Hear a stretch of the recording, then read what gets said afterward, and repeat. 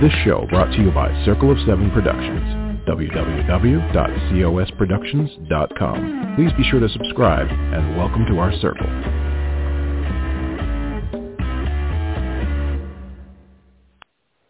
Hello, everybody. This is Patricia W. Fisher with Readers Entertainment Radio. It is already October, and I don't know about you, but I don't quite, excuse me, I don't quite get how all the costumes are gone. Like, it seems like everyone's buying Halloween costumes earlier and earlier in the year. So when we go to buy costumes, it's pretty scarce. So we've had to get more and more creative as our kids get older. Of course, they are less likely to go full force right now. They're in that age of it's not totally cool.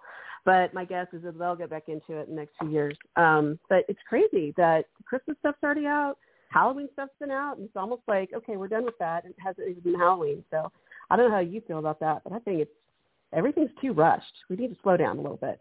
And one of the ways that you can slow down is you can sit down and read a really good book. And I have an amazing author here, and, I don't mean to brag, but she is a personal friend of mine. And we've known each other for a bit. And I am super excited that she's able to be on the show today. So Gina L. Maxwell is a New York Times USA Today and #1 international bestselling author living in the upper Midwest, despite her scathing hatred of snow and cold weather. As a lifelong romance novel addict, she began writing as another way of helping enjoy the happily ever after story she's always loved. Her debut novel in 2012, Seducing Cinderella, hit the bestseller list within the first month of its release and continues to be a favorite with readers a full decade later. When she's not reading, writing, or spending way too much money on planners and office supplies, I get this. She enjoys hanging out with her son and daughter who have left the nest, snuggling with her fur babies, and dreaming of her someday to move somewhere tropical. Her latest book, The Dark King, is the first of the new series.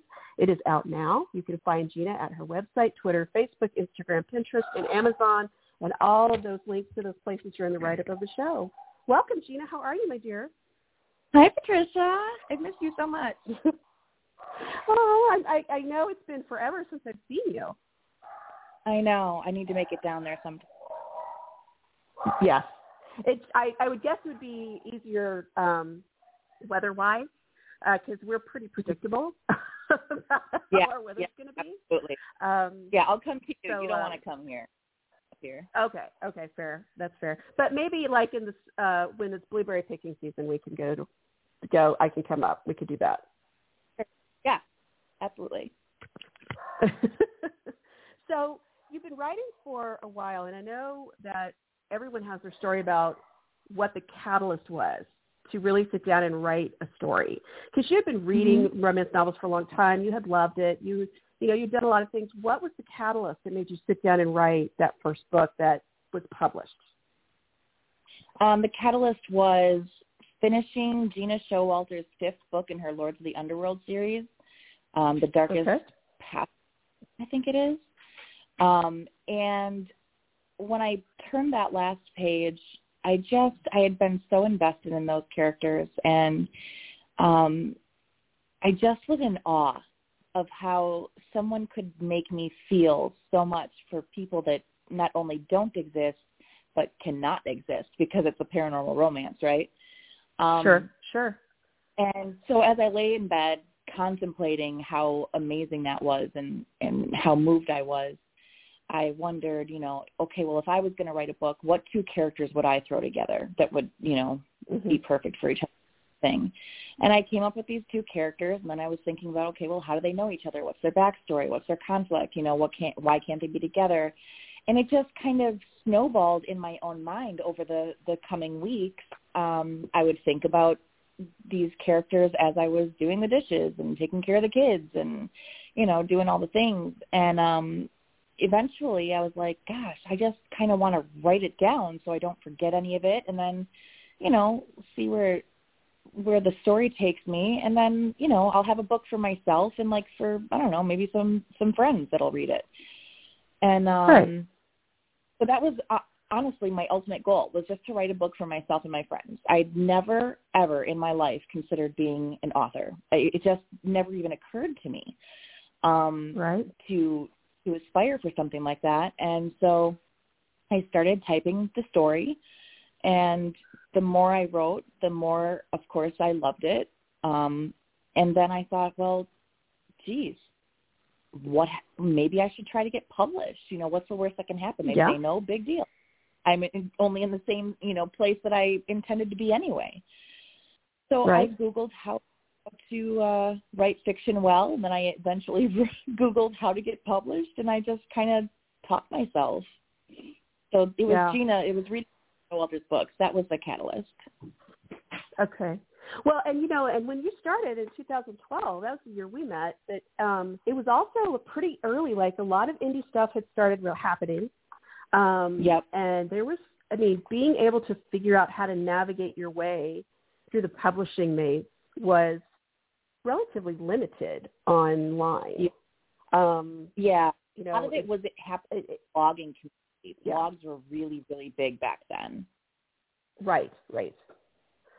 So, it's interesting what we can find. And then, of course, Gina and I met through our San Antonio Romance Authors group, which made a huge difference, too, because I think having those people that have a similar goal, and it's also good to have someone say, okay, well, that publisher is good, but maybe not that one for what you're doing. You need that. Oh, absolutely. I could not have gotten, my first contract without the support of writer friends. Because even when, like I said, I started a blog, like my journey to publishing kind of a thing. So I started all of this in the early 2009, and I found like-minded people who were on the same journey, different stages of the journey, and then we would start swapping chapters. And the critique partners is, I think, an essential of writing and learning how to write and getting better. I remember, we would meet, and even with the San Antonio group, we would meet and we would all, read some things and then give each other, constructive criticisms and critiques and feedback. And it was just, it's priceless, honestly. Yeah, it is. And I think it's helpful. I know people say, well, I can pay for an editor, and that's true. You can. But I also think that having several different opinions of what you're writing, I think is a good thing, because different people have different perspectives. So absolutely, we've all been in it to where someone's like, that was really, solid. I like this. And someone's like, but what about, everyone goes, oh yeah, that's right. It's just like, you need those different views, like different camera views on your stuff with people who care about it as much as you do. Yeah. Yeah. And not only that, but I found myself learning so much from critiquing other people's chapters. Like, because when you're looking at something through a reader's gaze, and you can see something where something could have been done better, then you take that in for your own writing. And so I learned so much critiquing others. So the critique partners or the writer groups where, you help others as well. It's totally invaluable. Yeah. And, I miss it. With COVID and everything, things kind of went by the wayside. And I know that people, I know a lot of it is just exchanging pages, but I think everyone was so overwhelmed. Some people really thrived during COVID because they were home all the time, but others, like myself, who had a lot of kids at home and trying to juggle school, that didn't happen. Yeah. So hopefully everyone's starting to get back to some sort of new normalcy with it all. Right. And but during that time, during the pandemic, everything, you wrote this new book, The Dark King, correct? Correct. I actually wrote it starting the beginning of this year. So I started January 10th writing it, and then I finished it March 17th, which was all in all 9 weeks, which is extremely fast for me because I'm a very, very slow writer. But this story just took off in your head then? It kind of had to. It was a story of opportunity, honestly. Publisher who I haven't been with in 5 years because I started self-publishing. But she came back to me and she said, I have this idea for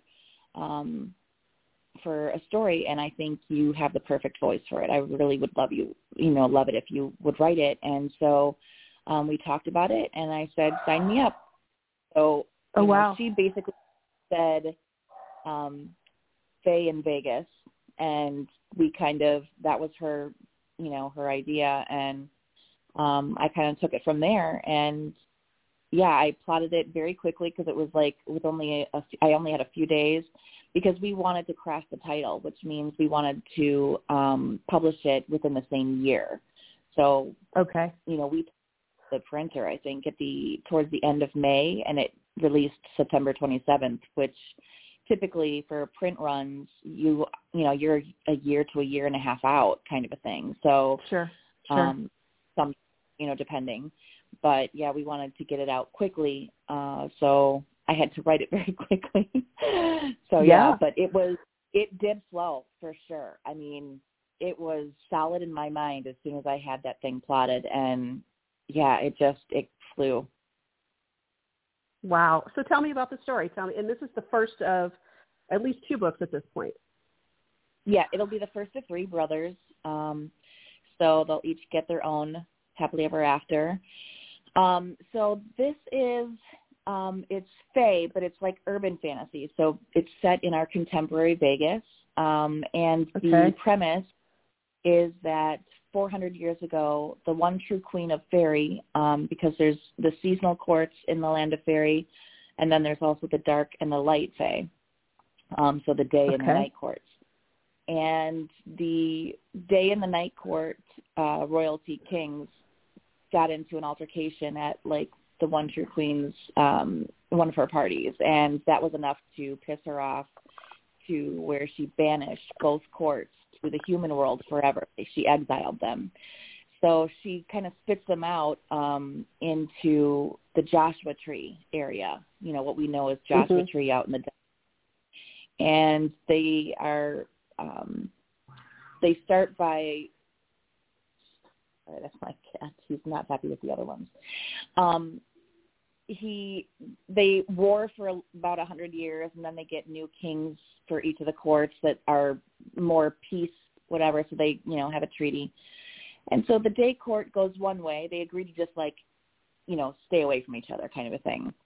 The day court goes one way, and what we now know as Phoenix, Arizona, and the night court went into the Mojave Desert, and they built up what we know as Vegas. And it makes perfect sense, right? Because the court and the dark fae are all about debauchery and deviance and, the night. And what is Vegas but all of that, It just makes perfect sense. And he even says, Caden, the main character, the hero, he says, what happens in Vegas stays in Vegas is one of the most genius marketing slogans we ever came up with, because people come here to literally break their own rules. Nothing is off limits in people's minds when they go to Vegas, he just, so now they've got this, so him and his 2 brothers basically rule Vegas because they own like almost everything in the city. But then he also is the king of the night court. He's the dark fae king. And so he has basically 2 empires that he has to run. Well, along with exiling the 2 courts, the one true queen also placed several curses upon both courts. And one of the curses is that the royal bloodlines of each court, if they are mated, and married, if they are more than a stone's throw away from their mate, their bodies start to shut down and they will die. Wow. There's a reason for that. It has to do with the whole thing that instigated everything was infidelity back in the, in the fairy world, between the 2 courts. So,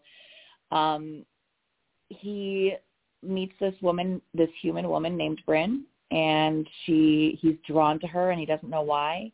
And they have a great night together, and they wake up married in Vegas. It's the sweet, the quintessential married in Vegas, and she's like, oh my God, what do we do? And he's like, yeah, I'd like to know the same thing.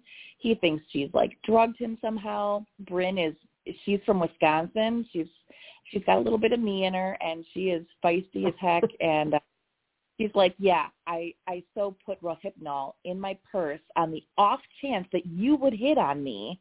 She's like, you were the one that made all the, like, okay, fair point. But,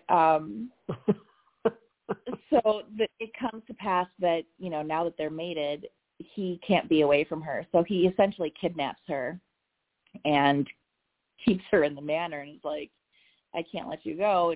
But he's never very truthful about why he's doing any of this. So it's a kind of basically a beauty retelling, grumpy king, in his manor, kidnaps the girl who loves to read and cats. And so, and she sees any of his crap, and she, eventually wins him over, and there's a bunch of, kinky stuff in the middle there too. Yeah. So. Sure. Because, what else are you going to do when you're stuck in a castle? Right. Exactly. In Vegas. Exactly. So yeah, it's a fun story. Did you always want to write really spicy, or was that just something that your characters? Because you had read Gina Showalter, and I understand that, and so, but I mean, was it something that you said, yeah, these characters are going to like open door it on the page? Was that intentional, or was that just something that developed as the characters progressed? No, for me, it's always been intentional. I don't begrudge anyone their heat levels, or, even if you prefer closed door, to each their own. Right. And thank goodness, all sorts of heat levels for all sorts of readers. But for me personally, sex can be just sex, but when you're intertwining it with a relationship where there's going to be a happily ever after, or at least a happy for now, the sex part is going to progress the emotional connection one way or another, whether for the good or for me, it's important to show that, the emotions, the internal thoughts, how the relationship shifts with that. So I never gloss over it. And because it's just my personal preference, it's also super explicit and spicy. Yeah. I think that, like you're saying, everybody's heat level is different. And then, of course, you have readers that are writers, and they don't necessarily read, or they don't necessarily write saucy, but they like to read saucy. And then you have people who write saucy and like to read sweet. So, it's like there's just all of these different possibilities out there, which is, I think, amazing for so many readers and writers, for sure. Absolutely. Yeah. So tell me, the second book is going to be about one of the brothers, and then the third book is the third brother, correct? Correct. Okay. And then when is the second and the third book coming out? Second book will be out end of July next year, and I believe, don't quote me on this, but I believe book 3 will be out next fall. I think October, but I don't know. So they should both be out next year. Okay. Are you still writing those, or have you been able to finish those already?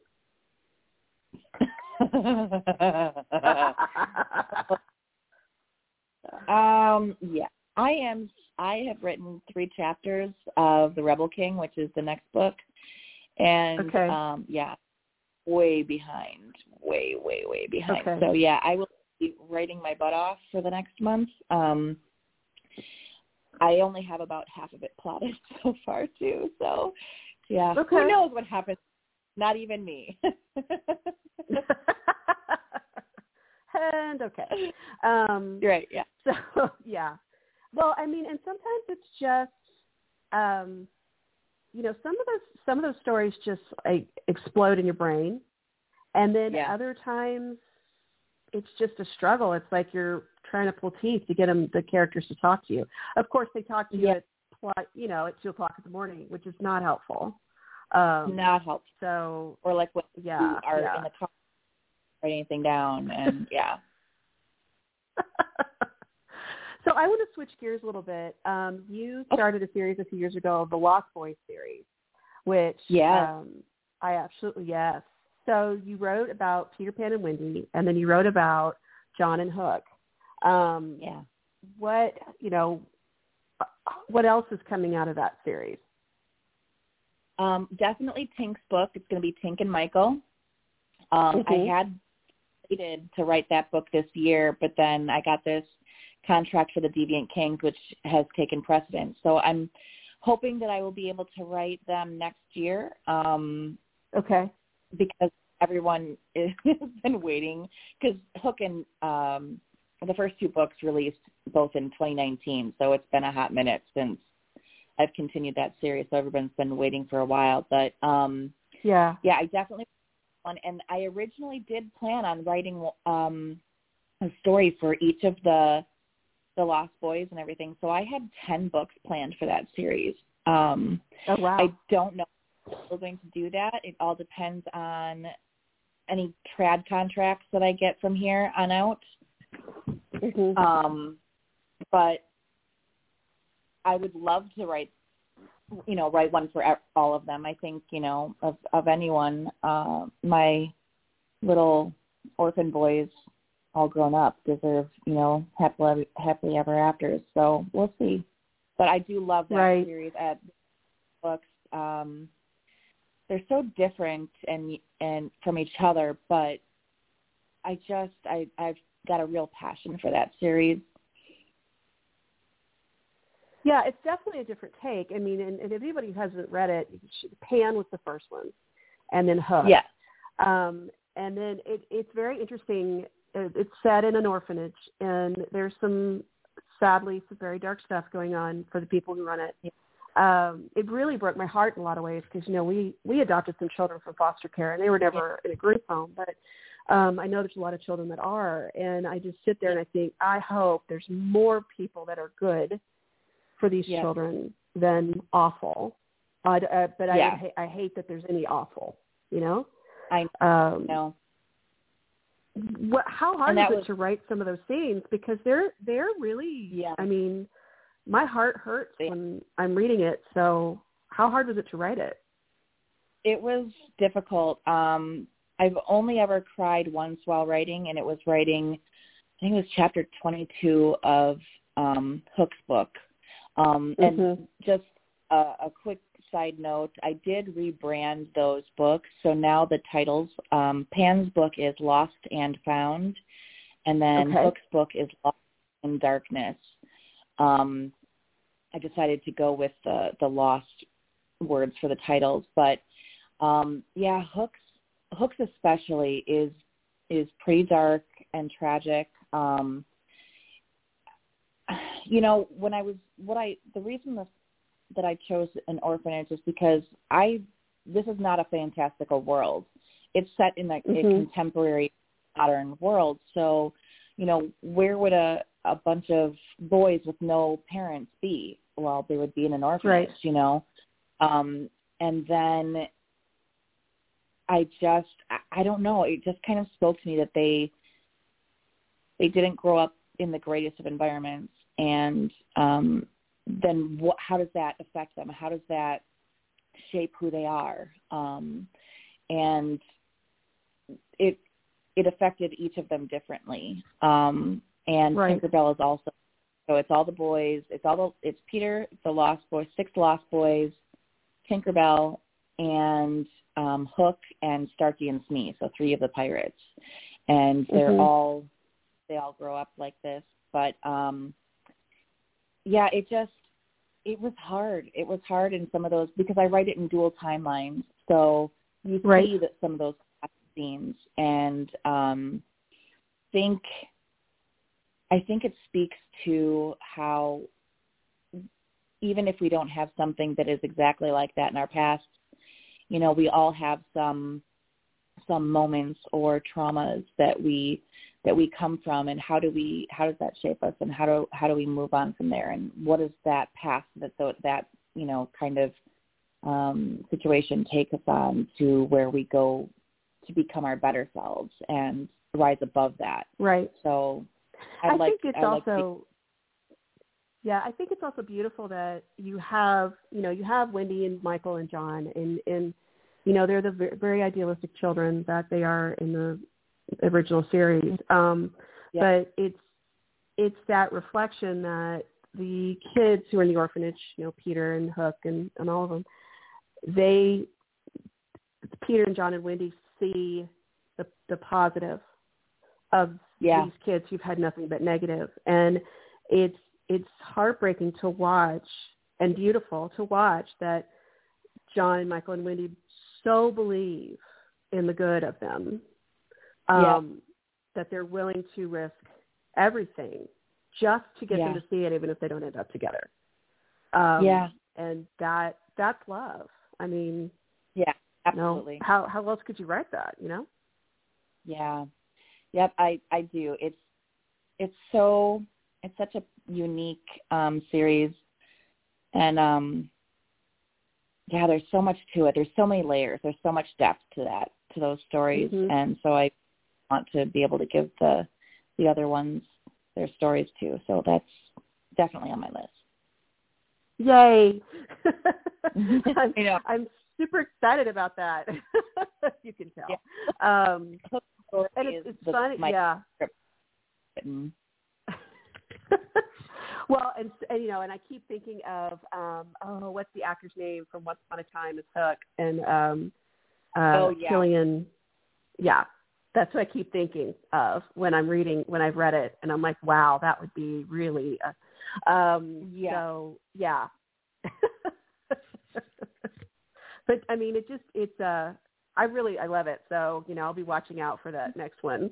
So you've got the traditional contract going, and then with the Dark King series, and then you've got your indies, which is like you're talking about the Lost Boys. What other things do you have on your plate that you're trying to juggle right now, writing wise? I do want to get out. So I got back. There's a romantic comedy book that I had written years ago called Tempting Her Best Friend, and I got the rights back to that, I think, this year or possibly the year before, and so I rebranded it and recovered it, retitled it, so now it's called Betting on Her Best Friend, and it's a friend's book, and so I also have a book that I wrote based on my little sister's real life love story, and I originally called it Ask Me Again, but because it's also a friends to lovers story, I thought, well, hey, this could be kind of a line type of thing, so I rebranded. I've been planning on rebranding that one as well, and everyone has always wanted, from Tempting Her Best Friend / Betting on Her Best Friend, there's twins in there. So the hero has a twin sister, Maddie, and everyone's always wanted Maddie's story, but I never wrote it. So I figure, okay, well, now I'll Maddie's story, make that book too, and then I'll on my sister's story, Ask Me Again, and I'm retitling that one to be Friend Zone Sling, and that will be book 3. So it's all friends to lovers stories. So I just need to write that second book, Maddie's story. I have started it. I've got a few chapters in it already. So I just need to finish that one, and then I'll have a line of friends to lovers stories of at least 3 books. So I definitely want to get that out. And I also have, years ago, there was an app. I don't even know if it's still out. It might still be out. It's an app called Hooked. And it was one of the first apps that were out there where it was like serialized reading. But it was not in the style of an actual book. It was in the style of text messages. So it was almost like you picked up your friend's phone and you opened up their text messages app and you were like reading through their conversation with someone else. Everything was written in text messages with like sparse lines of narrative in between. And so I had written 2 very sexy stories called Sex Operator and Sex for Fun or something like that, in these formats, and each of them are about 10,000 words each. And I have the rights back to those, and those were huge hits on the app and things of that nature. So I would like to flesh out the narrative part of it and then publish those and add those onto my Steamy Shots line, which are erotic novellas, for when you just need a little bit of steam and then get on with your life kind of a thing. So right. That's what I've got. Like a lunchtime reads? Yeah. Yep. You can finish them probably in about 30 minutes or so. They're only like anywhere from 10 to 20,000 words, but depending on the story. Right. But yeah, my motto for the line is get in, get off, get on with your life. Nice. Because there you are. They're really hot. Is it hard to write shorter? Because I know that you write lengthy. Is it hard to write shorter? Oh my gosh, it's the worst, Patricia. It's the absolute worst. I'm very verbose in life and also because I write how I speak, how I would speak. You know what I mean? And I see things. I see the stories as like a movie in my head. And because I want to make sure that the reader sees exactly what I see, sometimes I get a little too descriptive. And it's so hard to write short for me. So hard. Succinct is not my talent, not my wheelhouse. Yeah. So you have a harder time. I've got a very tightly plot. And my shorter ones are very formulaic. I've got, boy meets girl, boy tempts girl, right. Boy has girl tempts boy. Right. Yeah. Yeah, and so for non-writers, it's when you have a short story like that, you basically have time to only talk about two people. There's like hardly any other characters involved. There's just really no room. It's like not. Trying to cram. You have a smart car which has two seats, or you have a van. Well, the van's the long book, and the smart car is the short. So, yeah. Right.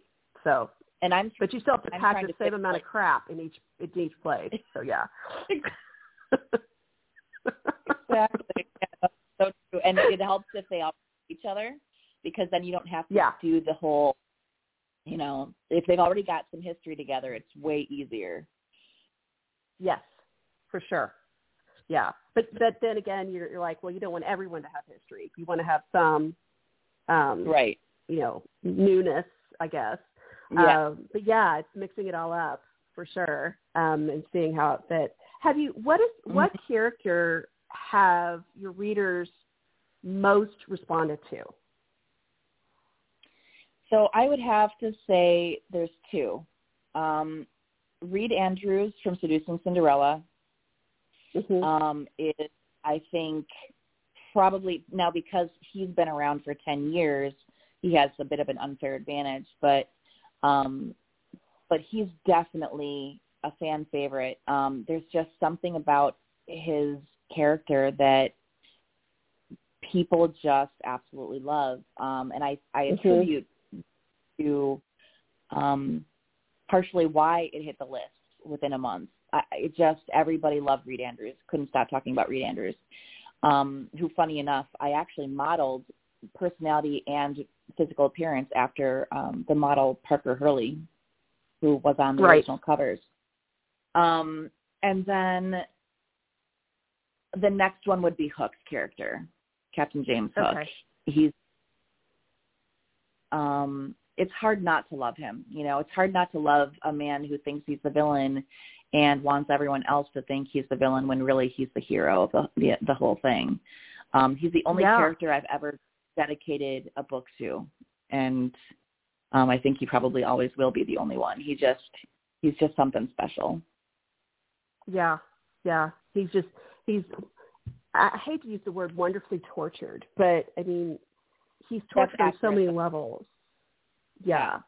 But not, obviously bad things have happened. It's not like you purposely, vindictively, tortured him. It's just that it needed to be complicated.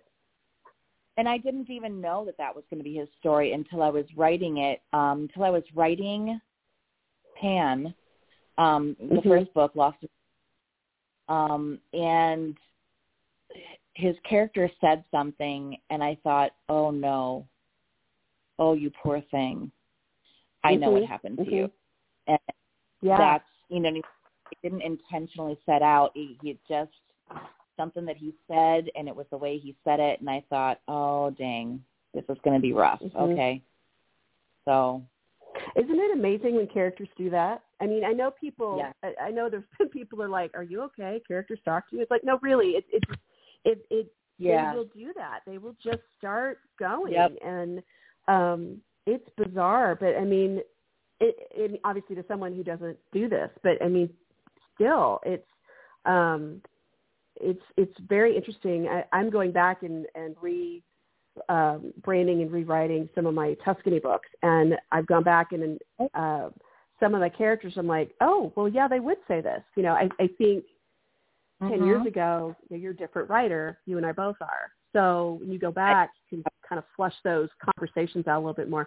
But like you, I'm like, this is a really long book. But a lot of that is dialogue. It's like boom, boom, boom, boom. So it makes it look like it's not 1,000 pages. But, I mean, it feels like that. And you're like, should this be shorter? But then it's really just because of the dialogue. Yep. So, yeah. But it's fun. It's fun to go back and explore those characters. Oh, yeah. There's been times where I've reread Seducing Cinderella, and I'm like, oh, well, why didn't he say this? And then, so I'm like, no, Gina, stop it. Stop, inventing the wheel. Just let it go. Would you ever do, like, 10 years later with any of your characters? Like just a short novella or something to let your readers know how they're doing? Yeah. What I did with Seducing Cinderella, when I got the rights back to it and recovered it, and I added, there had been a couple of scenes that I had written like as bonus scenes years ago. And so I added those into the book. And then the thing that I got hit on so much for that book when it was originally published was there was no epilogue. I'm a paranormal romance reader at the time. And paranormal romances back then, for whatever reason, epilogues weren't a thing. Like you just ended it with the last chapter, and then you knew that they were happy, and then you moved on to the next one in the series kind of thing. So I didn't know the power of the epilogue in category romance until I mistakenly write one. And everyone's like, well, what happens 6 months from now, from a year from now? I'm like, what do you mean? They're like still happy. I wrote it, but they're happy. I had no idea. So I wrote everyone. I wrote an epilogue that was 8 years into the future. So it shows them with their little kids. And it was fun to revisit them, So yeah, I would definitely do that. In fact, I have to actually write. Yeah. I have to write. Go ahead.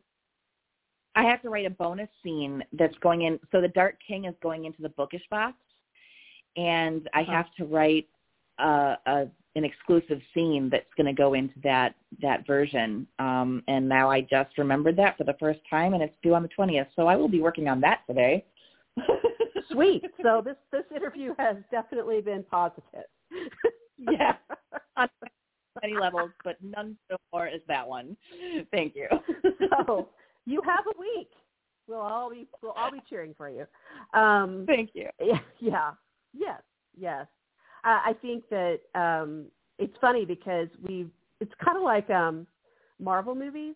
It's like, where are the end credits scenes? Because it's if we've watched older movies with our kids, like I'd say, more than 15 years, the kids are like, okay, what happens next? And like, that's it, it's over. And you're like, what do you mean? Like, Marvel's just really spoiled us. All of these end credit scenes. Absolutely. What do you mean there's no end credit scene? Like, what do you mean there's no what? Like, no, you have to stay through the credits. But I was laughing because, when they were doing that whole Avengers arc, with everything, and I think we were sitting for Captain Marvel, or I don't know which one, but people are leaving right at the beginning of the credits, and we're all looking around like, has nobody learned anything at this point? I know. Like, you stay. Yeah. Yep. Austin and I do the same thing. I see all the Marvel movies with my son, Austin, who's 21 now. And, yeah, we do the same thing. We're looking at him like amateurs, you know? Like, do they not know how this works? We're sitting here. And then you're going to be confused when you go to the next one. Exactly. I kind of did that now that I think about it with The Dark King. The epilogue is told from Tiernan's point of view, and he's the second book hero. And it's the most diabolical ending I've ever written, because it's not a cliffhanger. I don't write cliffhangers where it's, you know, from one book to the next with the same couple. However, it is kind of a cliffhanger. And so in a different way. And I knew when I read it, or when I wrote it, I was like, oh my gosh, I'm going to do this, and this is so evil, and everyone's going to hate me. And yep, they do. Yes, they do. Yeah. It's funny because I've seen so many people complain, like, on different series. Well, they shouldn't leave it as a cliffhanger. It's like, but it's a series. Like, that's what happens. It's supposed to happen. It's like, I don't understand why this is confusing. But I mean, people get upset. But yeah, whatever. So there are certain. I don't know. If I'm okay with cliffhangers, but I will wait until the whole series is out, because I can't take that. Nope. That's why I binge shows. Like, now, even like when they slow release these shows once a week, like, you know, back in the dark ages, I'm like, what is this crap? Wait until the whole thing is out so I can binge it. But yeah, it's just, what it does is it just leads my epilogue for The Dark King is basically the intro that leads you into book 2. But of course, book 2 isn't out yet, so everyone's like, what? So yeah, but it's it's a pretty cool ending. Well, it's one of those, feather in your cap. Yeah. Mix things up a little bit. So that's good. Yeah. Well, thank you. Yeah. Thank you so much for being on today. I so appreciate you.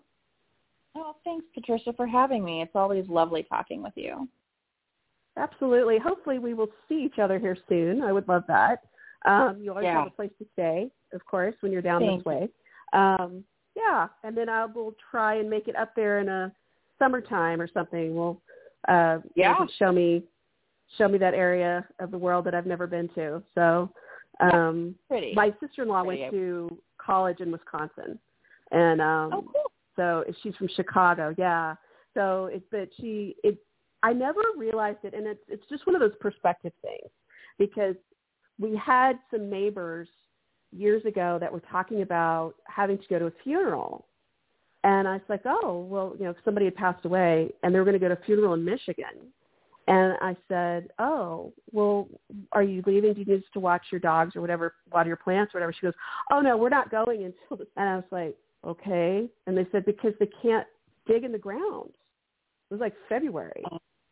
And I was just like, oh, holy crap. You can't do that. I mean, just a different way of life, you know?